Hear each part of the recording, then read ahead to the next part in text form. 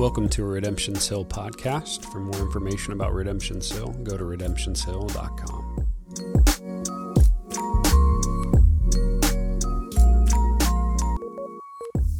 To 7. So we're jumping in. We're going to be in Ecclesiastes chapter 8. Starting in verse 1. It says this: "Who's like the wise, and who knows the interpretation of a thing? A man's wisdom makes his face shine, and the hardness of his face is changed. I say, keep the king's command because of God's oath to him, but be not hasty to go from his presence. Do not take your stand in an evil cause, for he does whatever he pleases. For the word of the king is supreme, and who may say to him, what are you doing? Whoever keeps the command will know no evil thing, and the wise heart will know the proper time and the just way. For there is a time and a way for everything, although a man's trouble lies heavy on him. For he does not know what is to be, for who can tell him how it will be? No man has power to retain the spirit or power over the day of death. There's no discharge from war, nor will wickedness deliver those who are given to it. All I observed while applying my heart to all that is done under the sun, when man had power over man to hurt his heart." Verse 10, "Then I saw the wicked buried.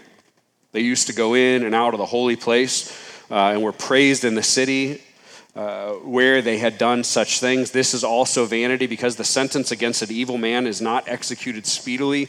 The heart of the children of man is fully set to do evil. Though a sinner does evil 100 times and prolongs his life, yet I know that it will be well with those who fear God, because they fear before him. But it will not be well with the wicked. Neither will he prolong his days like a shadow, because he does not fear God. There is a vanity that takes place on earth, that there are righteous people to whom it happens according to the deeds of the wicked, and there are wicked people to whom it happens according to the deeds of the righteous. I said that this is also vanity, and I commend joy. For man has nothing better under the sun but to eat and drink and be joyful, for this will go with him in his toil through the days of his life that God has given him under the sun." Verse 16, "When I applied my heart to know wisdom and to see the business that is done on earth, how neither day nor night do one's eyes see sleep, then I saw all the work of God, that man cannot find out the work that is done under the sun. However much man may toil in seeking, he will not find it out. Even though a wise man claims to know, he cannot find it out." This is the word of the Lord. Father, we pray that you would do your work in us. Ecclesiastes is your word of wisdom to us in an untethered, unchained, and seeking world. Lord, help us be those who are not chasing wind, but see you, that receive fulfillment and joy and our meaning and peace in your hands and in what you have given. Lord, would you do your work?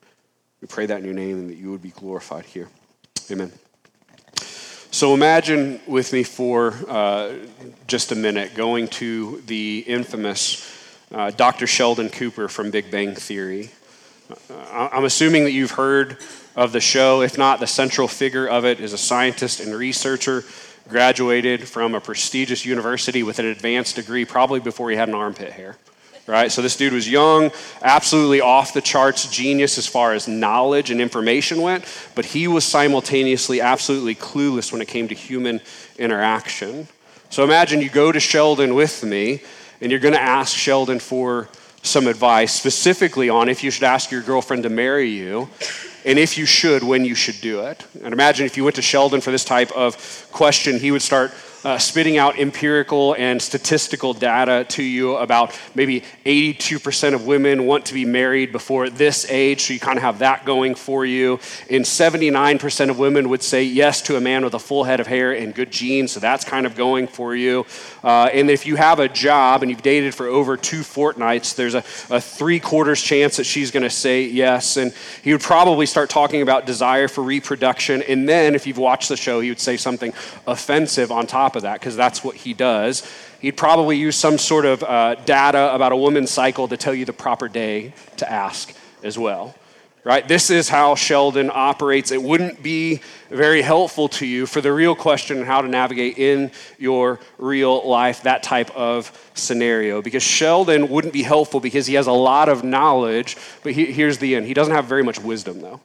There's a lot of data that he has, a lot of information, but he doesn't really know what to do with that, and that's what makes us laugh about the show. Knowledge is acquiring of information, which some call maybe science.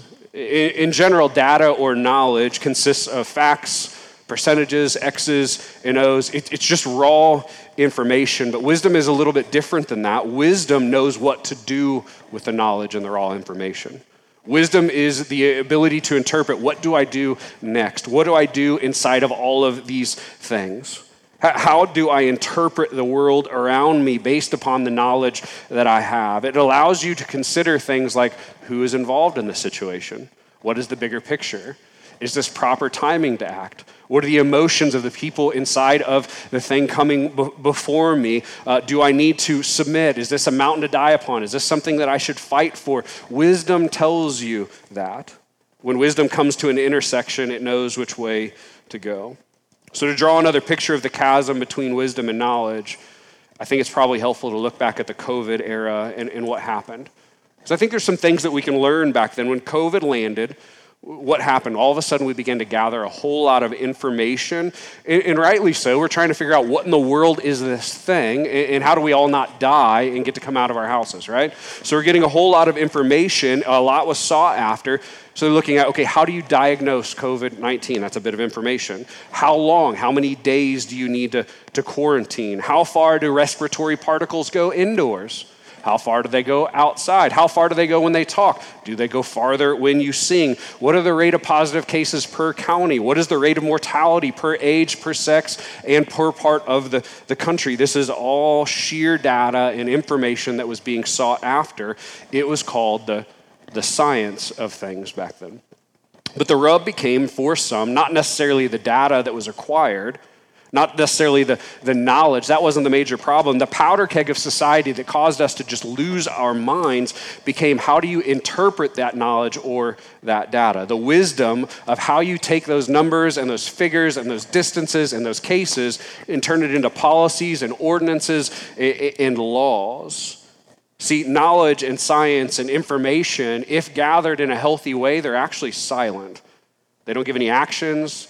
They don't create any laws. They don't give any reactions. They're just numbers and figures and data points. It is the people who process that then turn it into wisdom. It's what you do with it, and it's the interpretation that caused problems. To further prove that point, me and the elders had certain people come to us with bits of information during COVID, and they were absolutely furious that we ever closed for one service ever.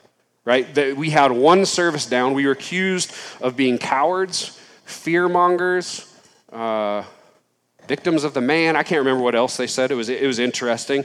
While others came to us with the exact same knowledge, the exact same data, the exact same figures, and they were furious that we had ever reopened. And they accused us of being unloving and hateful and sinful and the R word, Republicans. The statistical realities both groups had was the same, the knowledge, but the wisdom of what do I do with that knowledge was vastly different. Are you following with me? The one thing that they did agree on is they thought me and the elders were idiots, though, but they're gone, and that's fine. The point is, knowing what to do with information is a really big deal. You have to know what to do with certain information, and knowing what to do and when is part of the definition of wisdom that Solomon is going to use inside of this text as he jumps back into the topic once again. So I'll back out for a moment to make sure that we can see the forest through the individual trees. Solomon, the writer, has been kind of trying to help us with navigating life under the sun. And that's the term for life in a broken world underneath the sun where sin has broken things and where we're living waiting for a fix. Specifically, he's talking about how humans will try and grasp a hold of certain things for meaning and fulfillment and joy and to make their life more valuable in their own eyes. And his point is, hey, when you try and chase things underneath the sun to fill up your life with meaning, it's going to be like vapor. The harder that you grasp a hold of it, the more it's going to slip outside of your fingers. Most of humanity will chase things that will disappear in a short time.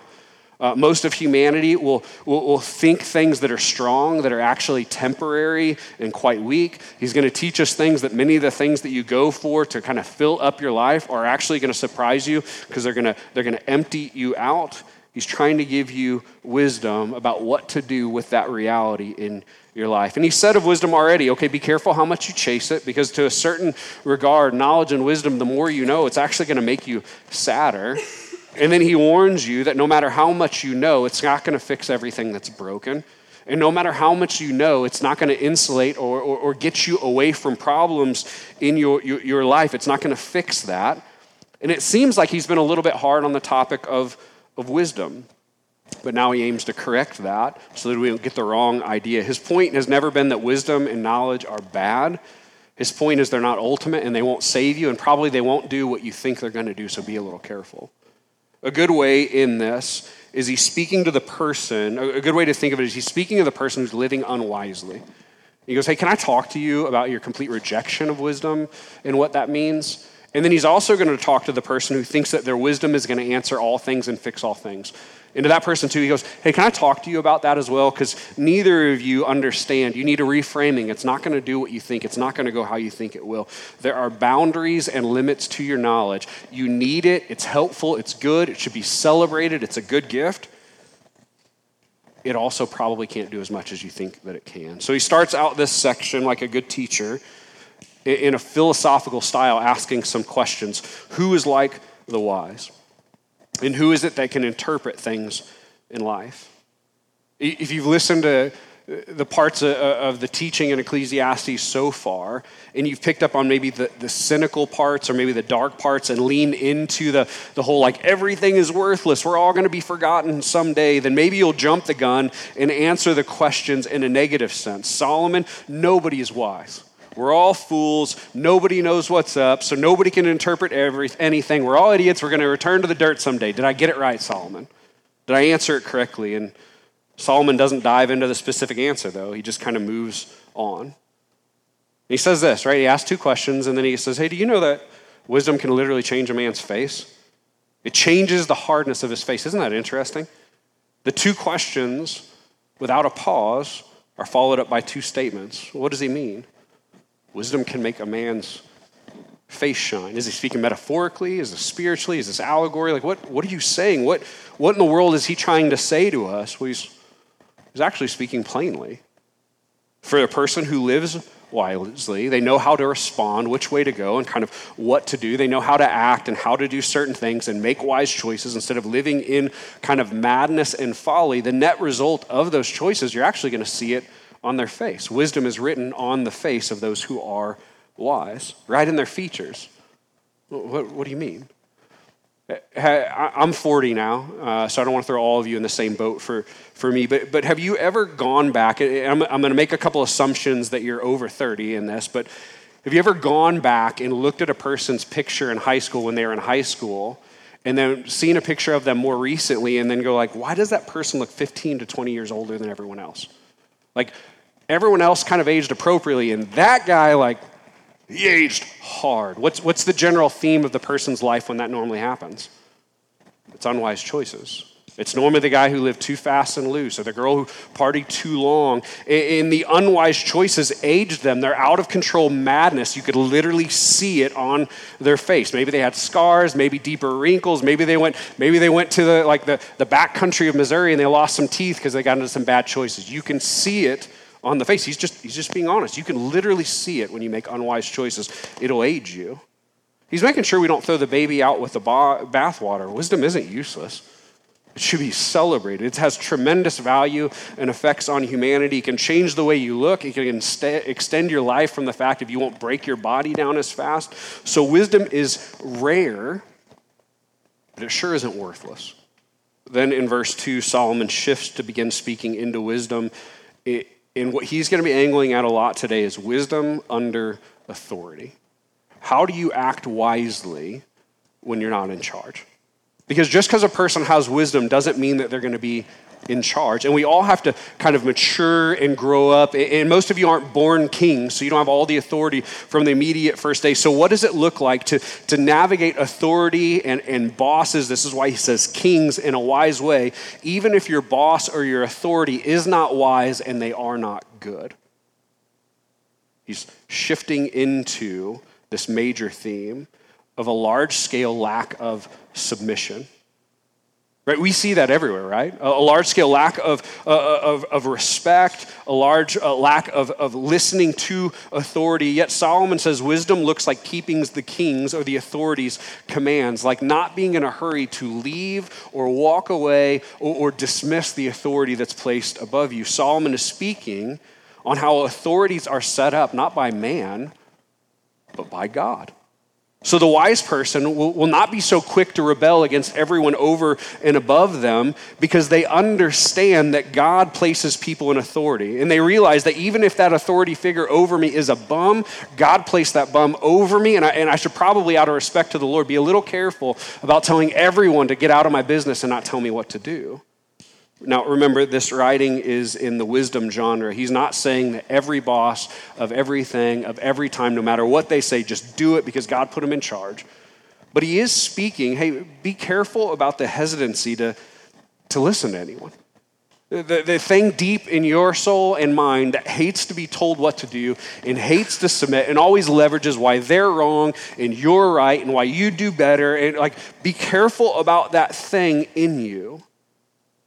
God places authority structures in the world for our good, even if the world is broken. That thing that always wants to reject authorities is the same thing that was kind of going around in Adam's head when he stood in front of a tree with an apple. Don't tell me what to do. I could do better on my own. Verse 3 has a rendering that is not super helpful at all. They're kind of in a roll. They did that in chapter 7. They do it again in chapter 8. They render this not really in what the original language intends to communicate. The text reads, don't take your stand in an evil cause. Like, what? Just go with everything? He's not telling you if your boss tells you to sin, to just do it all the time. And the more accurate language would be, don't think everything that your boss tells you is evil and a sin. Be careful about taking your stand on everything. Language that me and Allie use and we learn to use in our home is this the mountain to die upon?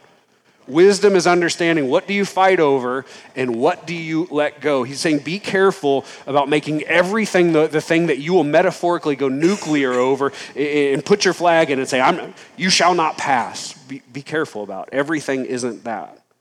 How often do we hear of a person who quits a job or they get fired and they just tell you that they've moved on, and you ask them why and they say, well, because my boss is an idiot.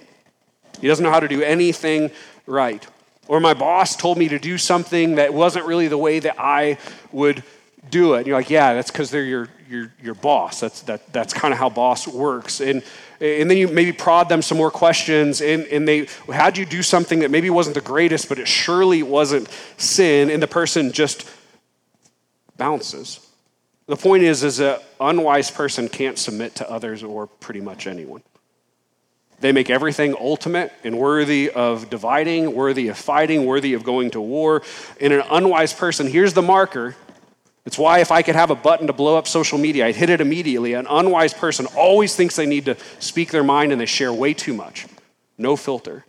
An unwise person thinks that they always need to be heard. They hide it in language like valued and my voice and things like that. But the reality is they think that they are the better voice than everyone else and their voice should go above. This is the mark of a fool. Fools always ask the authority for an explanation. Fools always question everything. Fools don't know when to let anything go. And they don't know when to just suck it up and move on because their kind of complex tells them, well, I've got to be heard, and I've got to tell you, and I've got to tell you why you're wrong and why you don't see it my way. They don't understand where to draw the line in the sand and where to move on. They are clueless.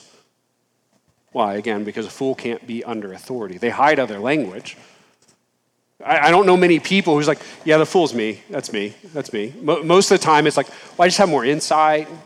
I've just seen this before. Most of the time, foolishness is masked in wisdom, but it's not. It's actually rebellion. Solomon says it is the wise heart that knows the proper time of things. The wise heart knows when to say enough and reject authority. If your boss is causing you to move into sin, then say no. If they're just doing something differently than you would or not the way that you would love to, you have no cause to say no. Fools always have to question everything. A wise person knows when to submit. In this, if a person is a stiff-necked against all authority, if they always have a reason why they're right and their posture is right and the other person is wrong, if a person always has that type of stiff neck, the Bible would call them a rebellious fool. And the Bible is very careful about who it calls a fool. There's a proper time to act and a proper time to not. The wise person knows, hey, this is a point that I say, no, I won't go any further. The fool has no clue over that, so they're just fighting everybody. I think we can see this playing around in our culture, an angry, outraged culture, a culture that seems to make everything worthy of battle.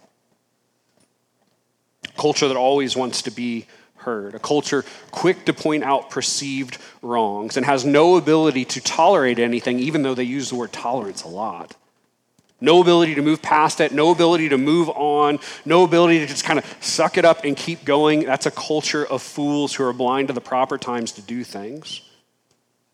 And here's this, we're using heavy language in here, but maybe this is even a picture that the Lord has kind of been dealing with you in your heart of like, maybe you're starting to see shadows of like, man, I'm just always kind of like angsty and bitter. And I'm always quick to point out their side. And I've kind of hidden it behind intuition and other things. But like maybe the Lord is kind of drawing out and giving you a correction into wisdom today. Maybe the Lord would tell you that your positions and complaints and your knacks for seeing the things that everyone is doing wrong and pointing them out actually aren't a spiritual gift. They're actually sin. It's a lack of discernment. It is what the Bible calls foolishness. Friends, here, if we would be honest, right? Because everybody's like, I don't want that to be me. At some point, it's all of us. And I think the Lord, in certain seasons, when we get overly negative and overly harsh, and it's the water that we're swimming in the culture, sometimes the Lord lovingly goes, hey, that's not what I have for you. Can we come this way? And why would that be? Fools can't be salt and light. If we're going to be the light of the world and show a Savior and show redemption and show the beauty of a God who's done something beautiful and different inside, and He's given us peace and He's given us discernment, and we have salvation, we have a family, we have joy in our heart, then you cannot always be angry and yelling at everyone why they're an idiot. It won't work. Be careful about thinking that you have all the insight in the world if you're actually just yelling at people all the time, and the Spirit may just go, hey, I love you. That's kind of you. Can we walk out of that? And if that would be the case, man, I would say, like, even as we take communion today and as we worship on the backside, ask the Lord to help you. This is a perfect thing to tell somebody in your MC, hey, would you pray with me over this? Like, man, I've just kind of had like the bitterness train kind of getting out of control in me, and I think the Lord's just trying to correct it before it goes off the rails. I'm not really sure even what to do, but would you just pray with me about that? Like, I think that's how the family could work together well. So it is the wise who realize that there's a right and wrong time for things. And it seems to be a shift towards praising and celebrating wisdom here. But then comes verse 7, right? Because you're like, no one's wise. Okay, wisdom is really good. And then he kind of almost corrects back the other way again. The wise the person knows when to act. They know when to submit. They know when to refuse to act. But that wisdom still has limits. Even the wisest person, he says, cannot see the future. You cannot see what's coming ahead of the road. So wisdom in this, it's a gift in the present. Yes, it has implications to your future, and some of your wisdom can make maybe some educated guesses into a couple things, but Solomon says wisdom cannot tell you what is to be. It just cannot. It cannot tell you what's going to happen later. Wisdom has no power, over your spirit, over judgment. Wisdom, no matter how smart you are or how much you know when to go left or right or when to act or when to submit, it cannot change the fact that you and I will come into judgment before the God of the universe at some point. Be careful. It has its limits. And wisdom cannot stop you from dying when your time has come. What's the point? Wisdom is mighty, and it's a gift, and it's to be valued, and it's to be praised, and even called out when you see other people who are wise praising the fact that the Lord has done that, and it's a good gift to have around, but understand it also has its limits. There's only so much that it can do. Solomon, with the limits of wisdom, reminds us of the parable that Jesus spoke of in Luke 12, where a man was doing really well for himself business-wise. What did he decide to do? He decided to tear down his storehouses.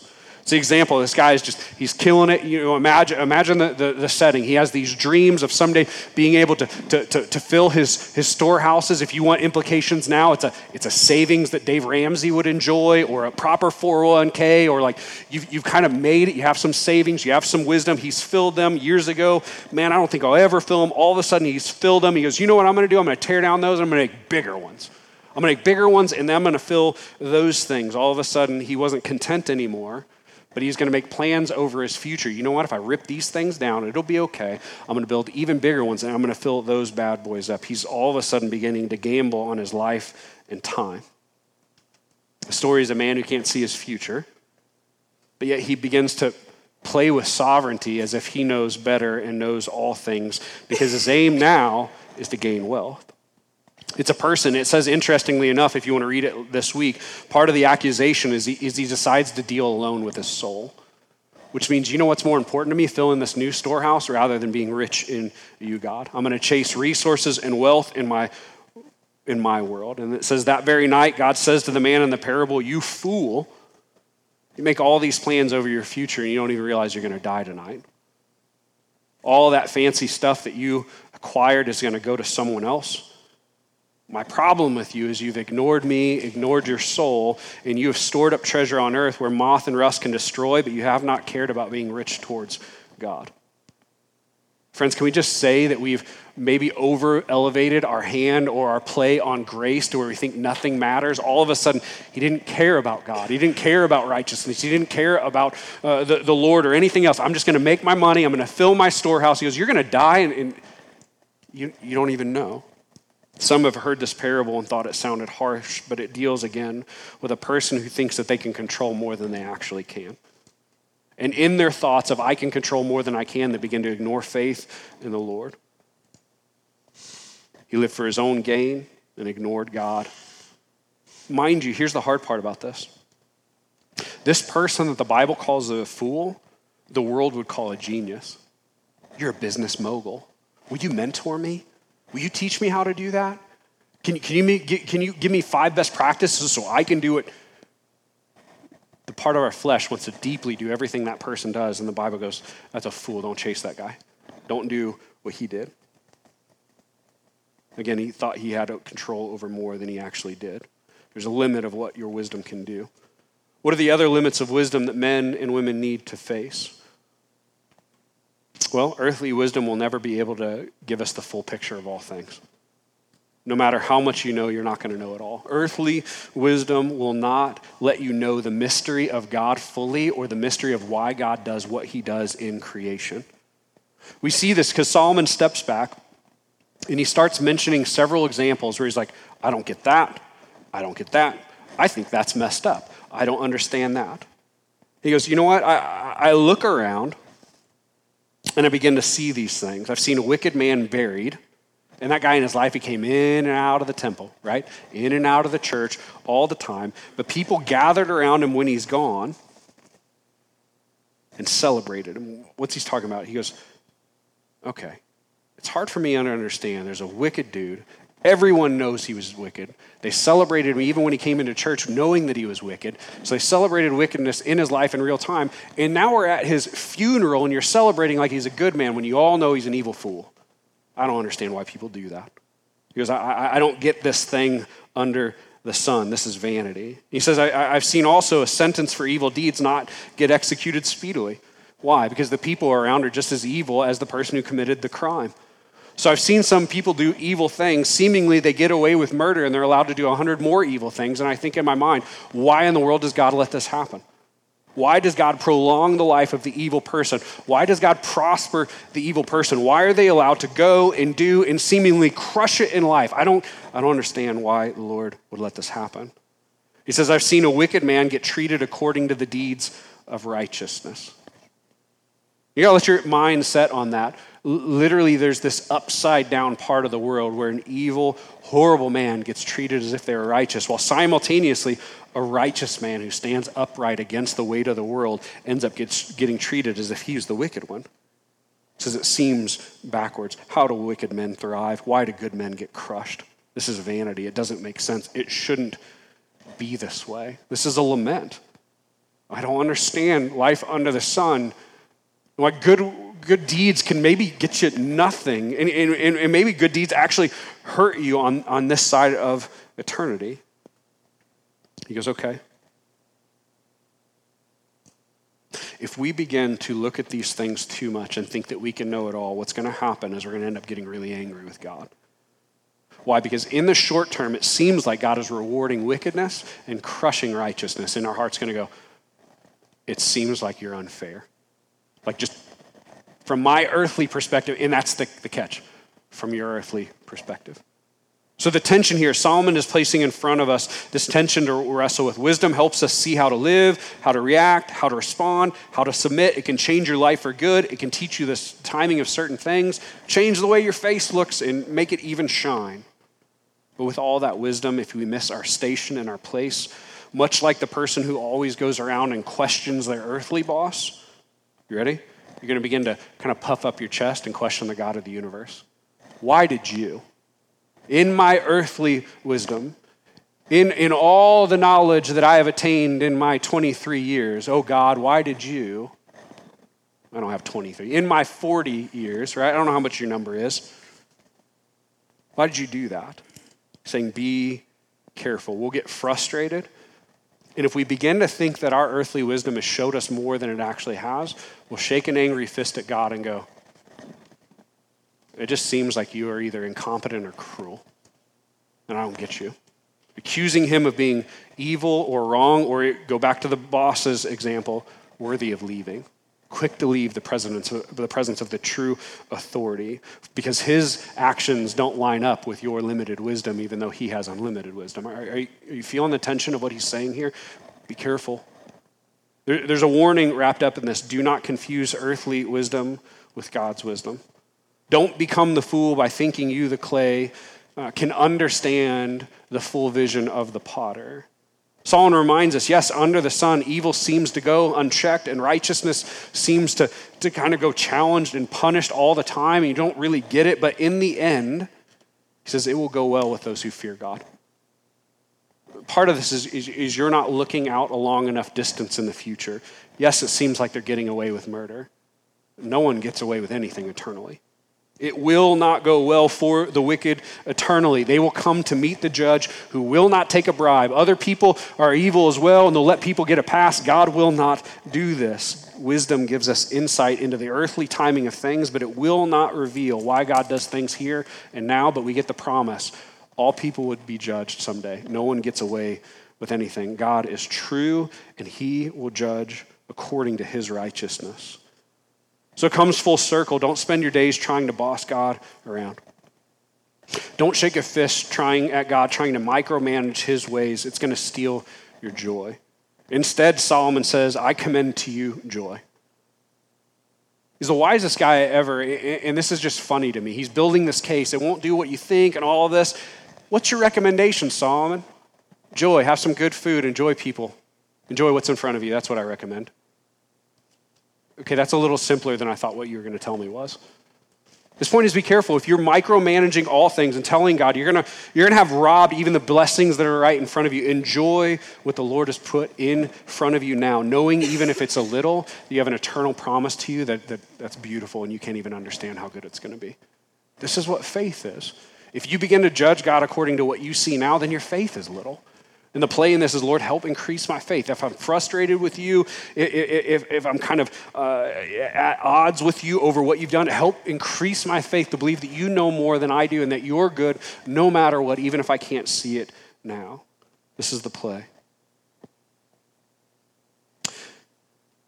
In understanding the wisdom of God, and that his way and plane of thinking is not the same of ours. I heard a friend of mine speak on this not long ago, and I think it fits well. What is one of the hardest things that cause us to question the Lord? I think it's death. Especially if someone that you love dies early. They're taken too soon. They had so many years left. There's so many things that were undone. In our hearts, in the moment when someone that we care about or know dies, there's this angst in us of like, why, God? Why? And death hurts and it stings and it crushes us at certain points. But so we're only looking at the immediate feeling of what's happened right at the moment. But we need to step back a little bit and understand what death actually is. So if you look at the creation account, God created and there was no death. There was a perfect creation living in communion with God. Nothing was broken. There was no sin. There was no marring of culture by all the evil deeds around. But then when sin comes into the world, God invents death and puts it into the equation. You're like, I don't understand why you did that. Here's the thing. What if he didn't, though? If you begin to look at things from a longer perspective, if death wasn't invented, that means the brokenness that you and I feel now would have no end date. The internal struggle, like, let's out each other. There's things you don't like about yourself. And I'm not just talking about the way you look in a mirror. Like, there's things that I'm not as far as I used to. And we've talked about, there's certain impulse controls that are hard for me to deal with. And I thought I'd be more wise. And I thought I'd be nicer to my kids. And I thought I'd have more together. And I thought I'd overcome this. There's parts of our life that are always struggling with, why am I so far behind the curve? And you feel the pain of what you do. And you feel the pain of a broken world. If there was no death, that would be your forever. The example, there's a book called Death by Living. So imagine if you're running and the coach, like you're running laps and you don't know if you can do it anymore and the coach sits back with his whistle and goes, don't worry, you're just doing this forever. You can never stop. In ways like that, death is actually a gift, even though if we can't see it. It hurts crazy bad now. But if there was no death, there'd be no redemption and no putting together of all things underneath the sun. So there's a way that we have to begin to trust God. Man, I can't see it all. I can't see everything that's happening, and things do hurt. And man, I don't understand why, but I'm going to need you to do that like Revelation, wiping away the tears a whole lot, because I've cried a lot, and I don't know why things are the way they are. There's a trusting of the Lord in this. I can't see what you see. Help me trust you, and when I don't know how, give me more faith, because I'm getting a little bit angry, and I don't know why. My station thinks it's bigger than it is. Help me. Help me, Lord. In the closing in verse 16 and 17 seem to be the wrapping up, and Solomon confesses here. I set my heart to know wisdom. I put too high of an expectation of what it could do for me, and it ended up taking sleep from me. What was he talking about when he's talking about there's no sleep before my eyes? There's an endless chasing with no resolution and no rest. I found no conclusion, no end. My consistent chasing of wisdom because I thought I was going to fix things, I could just never stop. If you're looking back at the book of Hebrews, remember the beauty of Jesus when they're going, he's the only priest that could sit down and rest. Solomon is kind of pointing, hey, there's no rest for me. No rest. No matter how much I searched, no matter how much wisdom I gained, I couldn't find out everything or understand everything because I'm not God. Even though I'm a wise man, I cannot know everything under the sun. There's things that you and I aren't going to know. This is part of the definition of faith. Trusting the Lord even when you don't see why things are the way that they are, and understanding that there's a mystery to God and a wisdom to God that you and I we don't have. It's not telling you, hey, be fools, don't think about anything heavily, be careful about your knowledge. The call in this text is to see yourself and myself more clearly from the topic of wisdom. Do you believe that you're wise? From a biblical standpoint. And if you do you know where you got that wisdom from? Because Proverbs tells us wisdom comes from the Lord. And it's available to those to ask and seek the Lord and seek his face and seek his story. Wisdom, the Proverbs tell us wisdom's out on the streets. You just got to call for it. God, give me your wisdom. Father of all creation, who's the source of wisdom, will you show me the ways of the world that I can see? Will you help increase my wisdom and then increase my faith when I don't understand all things? Help me to fear the Lord properly. Because as it says, fear of the Lord is the beginning of wisdom. What does that mean, fear of the Lord? It's not a Halloween, terrified he's going to crush me. It's a reverence. I'm not you, and you're not me, thank God. Right? It's a reverence that understands my station before God, and it walks according in reverence. This is a thing that our world has lost. In the flattening of all things, we don't know stations and we don't know reverence anymore. We have to lose that if we want to walk in the fear of the Lord. Solomon again shares, wisdom will not save you.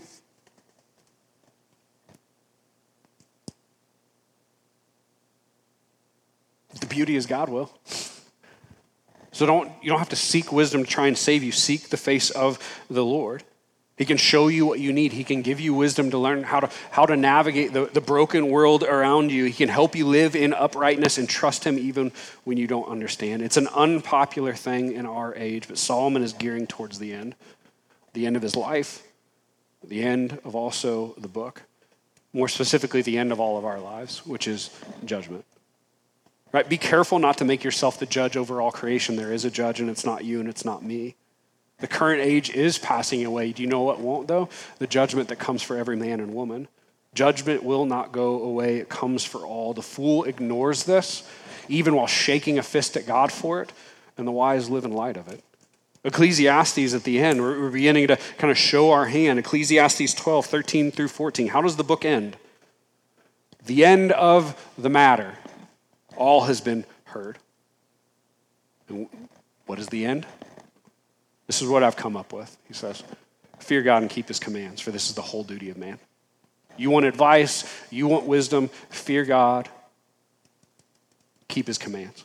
For God will bring every deed into judgment with every secret thing, whether good or evil. The gift that we have from God as a Savior to stand in our place for judgment. A Redeemer whose work won't fade. He will not get overturned. He will not get tired of us. And then we have the beauty of instruction of wisdom for how to walk under the sun until our King returns. The hope and the prayer is that Ecclesiastes has been a good help to kind of form you and call you out of like the world's untethered pursuit of chasing wind, and maybe that it's shown you a couple things that you're chasing after and helped you free you from those things and then brought you closer to the understanding of the redemption you have in God, the wisdom available to you, and the peace that's available with that. That's the hope. We're going to take communion today on the back side of this. Band, you guys can come back up. 1 Corinthians 11, 23 through 26 says this, "For I received from the Lord what I also delivered to you, that the Lord Jesus, on the night when he was betrayed, he took bread. And when he had given thanks, he broke it, and he said, 'This is my body, which is for you. Do this in remembrance of me.' In the same way also he took the cup after supper, saying, 'This cup is the new covenant in my blood. Do this as often as you drink it in remembrance of me, for as often as you eat this bread and drink the cup, you proclaim the Lord's death until he comes.'" As we end, we'll have about 3 songs, and you can come up and take communion. You don't have to be a member here. Just your faith needs to be in Christ in order to take. But here's the play. Ask the Lord, hey, will you help me with a proper understanding of this fear of you and reverence towards you? Will you help me if angst or bitterness or just kind of frustration has kind of overpowered things? Will you let me see the beauty of who you are and let me see that Jesus is the only one that brings any of that about? That's why every week when people are like, is it redundant? Or you do the same thing every time. What are you doing? You take the bread and you're remembering it's your body and your blood. This is the body of Christ. This is the blood of Christ for you. Your wisdom doesn't secure this. Your voting habits, your kind of earned righteousness don't get any of it. It's Jesus and Jesus alone, and there's help along the way in the middle of it. Pray is that we would wrestle according. Father, help us. Make us wise, not so we can puff up our chest that we're better than other people, but how will we be the light of the world if we're fools or angry? And how will it empty us out if we're constantly mad and don't know how to submit? Lord, teach us to be wise. Teach us to fear you. Teach us to walk into the submission of the people that we need to. And teach us the wisdom of when to draw the line. That's the hope in this. Would you stand with me?